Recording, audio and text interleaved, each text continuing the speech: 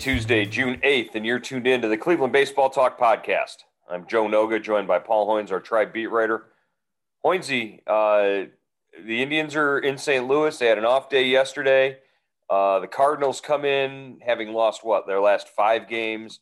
The Indians lost 2 out of 3 to the Orioles. So something's got to give here as they open this quick 2-game series at Busch Stadium. What are we looking for tonight, looking forward to tonight as Shane Bieber goes against Carlos Martinez?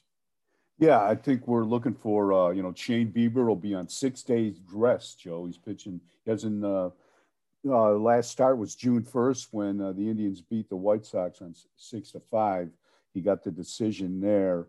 They've given him these extra couple days rest just to reset him for this stretch of 30 games in 31 days. They want, instead of, he could have started obviously Sunday. Some people were upset he didn't, but I think they wanted to give him a few more days, two extra days, because, he's been pitched pretty hard, in April and May. So I think they wanted him just kind of have a chance to take a deep breath and get ready, start tonight and get ready to dive into this, this stretch that, could be a big determining factor on whether the Indians contend or, go the opposite way in the AL Central.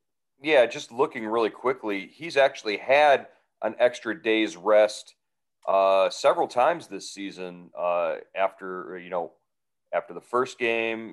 His first 2 starts were kind of stretched out a little bit because of, weather and the schedule. But his last time out with 5 days in between starts, he beat the Twins 5-3, went 5 1/3, gave up 8 hits and 3 earned runs. Prior to that, he gave up 9 hits and got a win against the Cubs on 5, with the extra day's rest. So, it could be a bit of a struggle for him, if history is any indicator in terms of, getting that extra day's rest and maybe being a little rusty out there. Yeah, it could be, but I think they're looking at the long haul here and, the state of the rotation right now. If they, if either Bieber or Savali goes down, they are in, they might as well. This is like this will be like the Alamo, I think they want to be really careful with these 2 guys, get them ready for this stretch, and then turn them loose. And what happens then. But I think they're just trying to build some little precaution into the schedule. Speaking of injuries, we should be getting at some point today updates on a couple of guys. Zach Plesac and Roberto Perez saw Dr. Graham in Dayton yesterday. I believe I saw Roberto Perez on his social media posted that he got the pins taken out of his, or at least the bracket that was sticking out of his broken finger taken out. So, maybe there's some chance for him to start making some progress in terms of rehabbing that. Zach Plesac maybe hoping for some better news from that.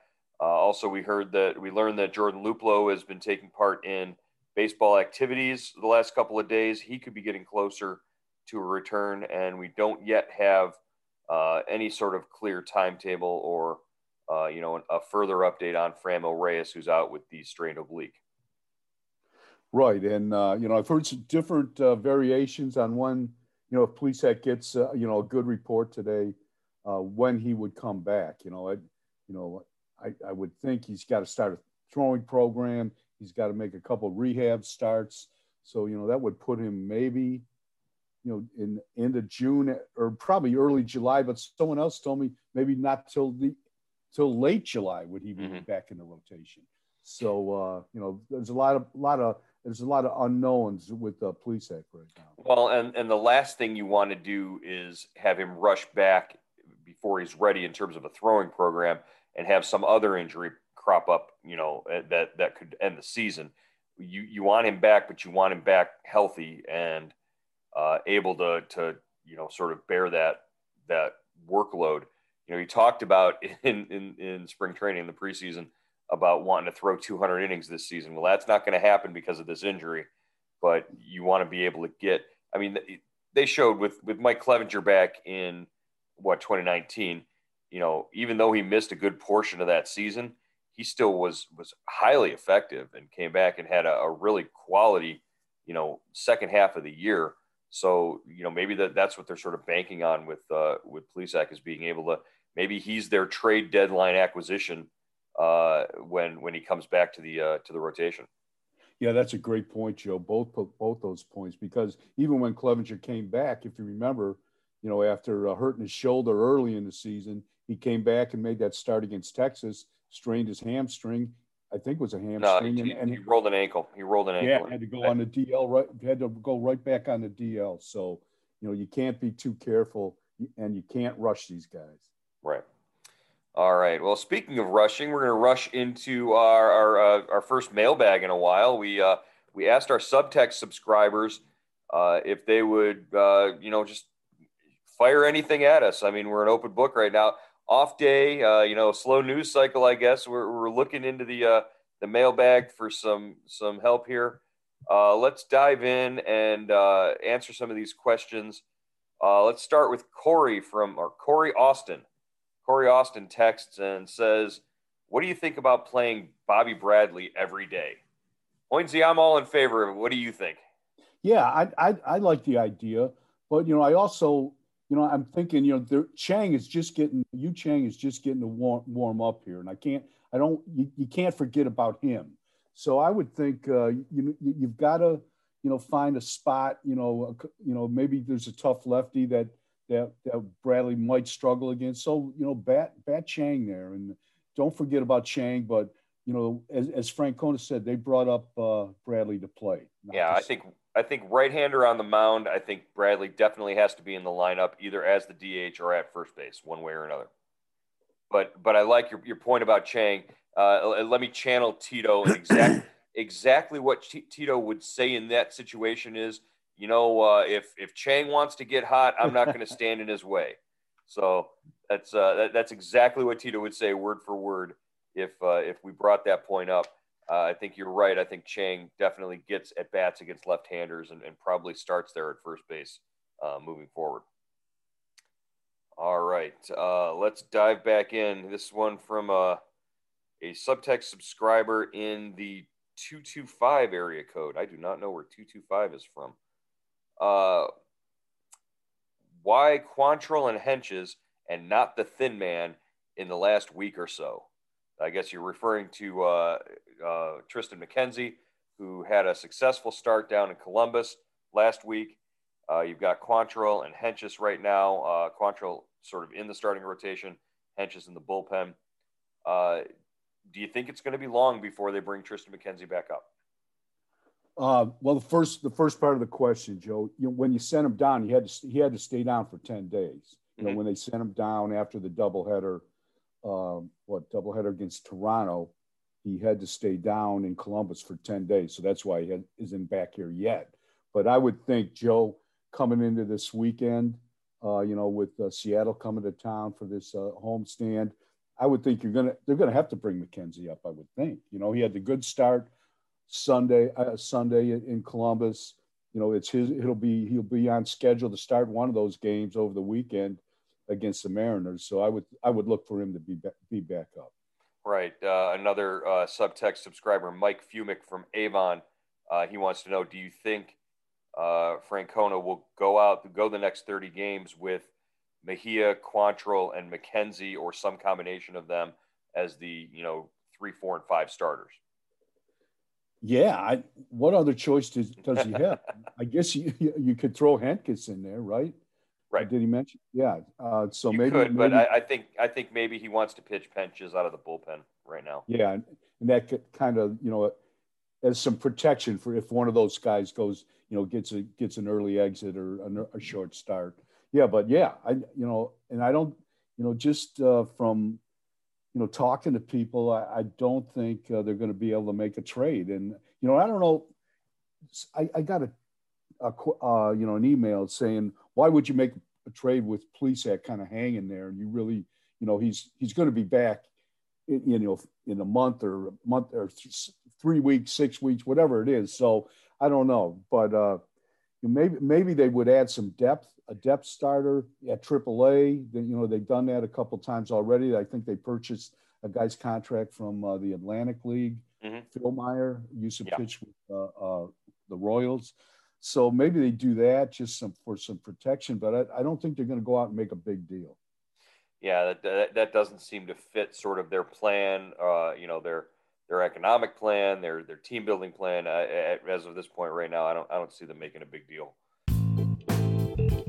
There's never been a better time to register for Indians Subtext and get all your Cleveland Indians news with updates from Cleveland.com reporters Paul Hoynes and Joe Noga. Get on board now by going to joinsubtext.com/Cleveland Indians. Our subscriber-based service gives you the latest news, analysis, and more from the Indians. For $3.99 a month, you get everything we're hearing from the team and the first word before things are announced. We text you big breaking news directly to your phone, even before it's up on Cleveland.com. And you can text us directly with your questions and opinions on everything from the team's name to that day's lineup. And it's the only way to get your questions and comments on the Cleveland Baseball Talk podcast. Why sign up? Hear from one of our subscribers. I'm Jeff Heinerson. I grew up there in Milan, Ohio, but I now live out in Idaho. I've been here for 40 years, and my son was born and raised here, and I got him as a birthday present your subtext. And I wanted to thank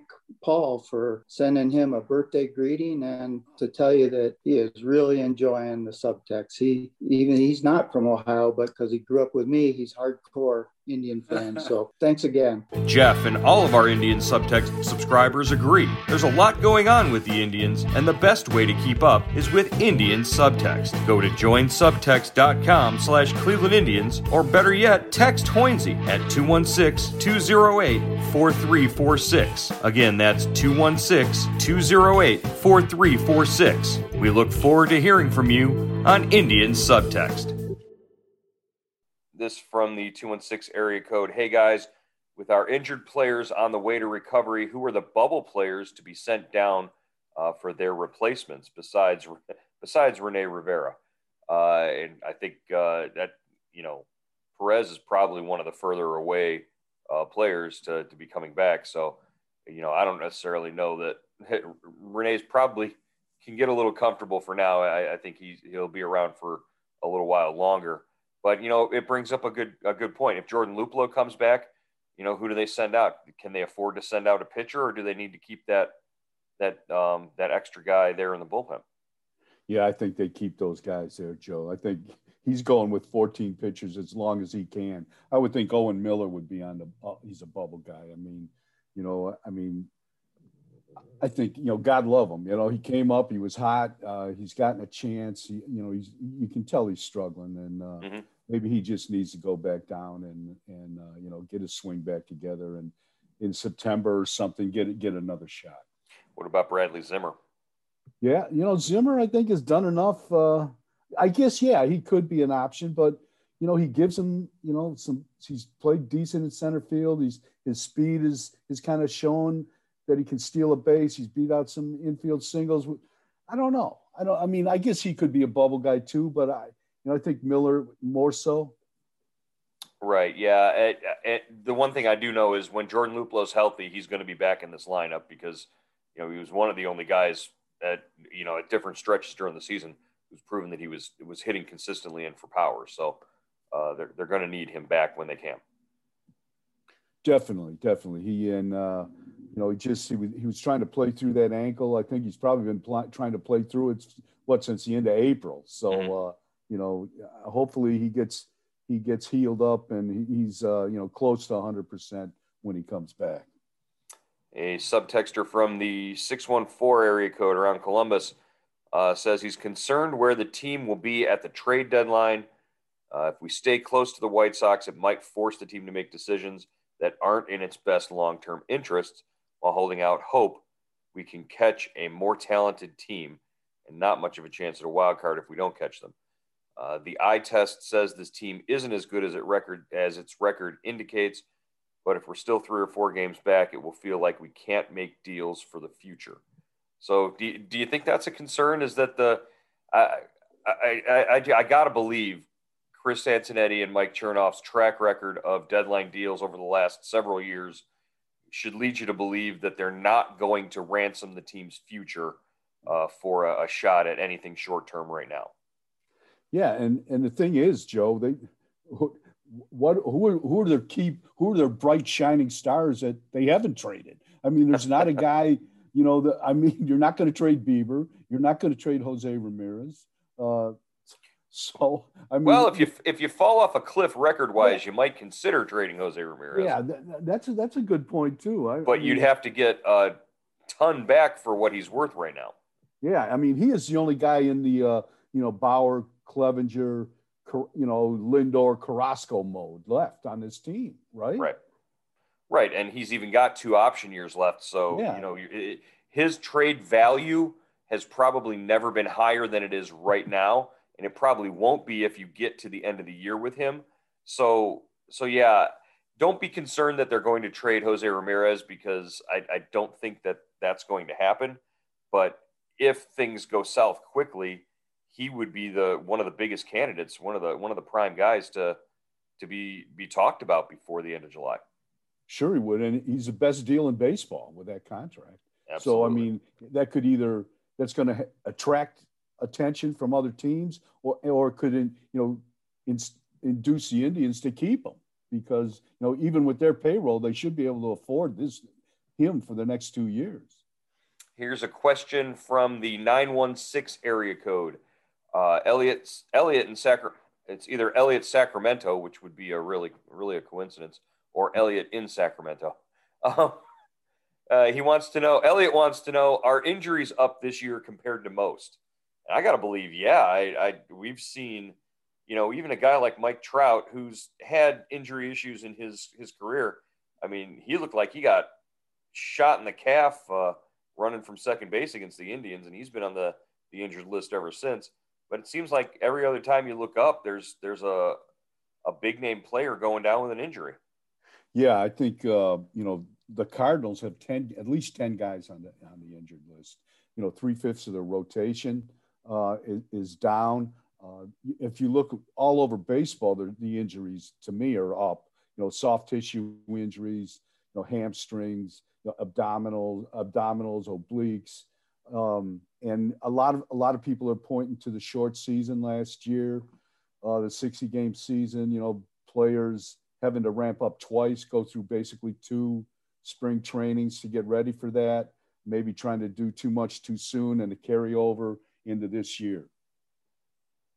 From the 614 area code, Tyler Freeman of the Rubber Ducks. Can the Indians use his second highest average for all AA players up in the majors? I think, like we said, the Owen Miller experiment has kind of, shown that maybe they do need a little bit more time working on their craft down in the minors. Miller was hot at the outset here. Freeman definitely as hot as any hitter in the farm system right now. Do you think they would consider calling him up at some point? I think it's a consideration. I don't think it's on the front burner. Like you said, Owen Miller is a perfect example that what you see at the minors isn't necessarily going to immediately translate into the big leagues. But I love Freeman. I saw him and Miller in spring training. I thought they were both great. I thought Freeman was better than Jimenez. I thought he to me he was on the same level. But now Jimenez is AAA too. So well, now they are on the same level, or they will be soon. So I'd say let this kid progress. He's had a great minor league career. He's on a fast track. Maybe gets promoted to AAA in the near future here, and take it from there. But maybe they can't even bring the guys up in September like they used to, Joe. Right? Mm-hmm. There's only because the roster's only expanded to 28. So right, but they can carry as many guys as they want with the team, but they can only have active 28 guys, so that they can move guys on and off the list if they want to. So we'll see about that. But yeah, I would not be surprised if he gets called up, but probably prudence is the best way to, judge that right now, to err on the side of caution. All right, here's a question from the 260 area code. Wants to know about sticky substances and how the league is going to enforce this, and what what concerns you have about how fair it's going to be. Are pitchers going to be, certain pitchers going to be targeted? Will Garrett Cole and Trevor Bauer get more scrutiny because they had the higher spin rates that are now not necessarily at those same high rates after this enforcement initiative has been announced? What do you think that is going to happen there with the way baseball addresses this sticky substances situation? Yeah, I really don't know, Joe. Just from what I've read, that it could take place before the All-Star break. MLB could come out with a set of guidelines. What the umpires can do. I've read some stuff where they could check as many as 5 pitchers a game. Check it out, to before either, as they come to the mound or before they, in the bullpen, whatever, but, I think they're definitely going to, kind of set some guidelines, give pitchers a chance to, change equipment if they've, like who was a guy in St. Louis, the reliever they got with the spot in his, Giovanni Gallegos. Yeah. So, and they gave him a chance to change his hat. He stayed in the game. So I think it's going to be along those lines, but there definitely will be some enforcement here. Yeah. Previously the onus was on the opposing manager. If the opposing manager wanted the umpire to check things, if he thought that there was a spot on the pitcher's jersey or something like that, the umpire would go out and check. Now it's sort of going to be on the umpires to make sure every guy coming into this game isn't loaded up with some sort of pine tar or, rosin and sunscreen or something, like that. I wonder what it's going to do to the pace of play initiative. How does it affect that? Yeah. If Manfred is concerned about how long games take, are you going to take extra time to be inspecting every pitcher that comes into the game? It made me think of the scene from that famous baseball movie, The Naked Gun, where Leslie Nielsen's character is inspecting every player on the field, as he's looking for the weapon for the assassin who's going to that's right. Yeah. I'm not gonna explain the entire plot of the movie. I just have a vivid memory of this umpire patting down every batter that came to the plate, before the 7th inning stretch, because that's when the assassination attempt was supposed to take place. Again, it's going to slow things down. It's going to be awkward. It's going to lead to fights. It's going to lead to players calling other players out.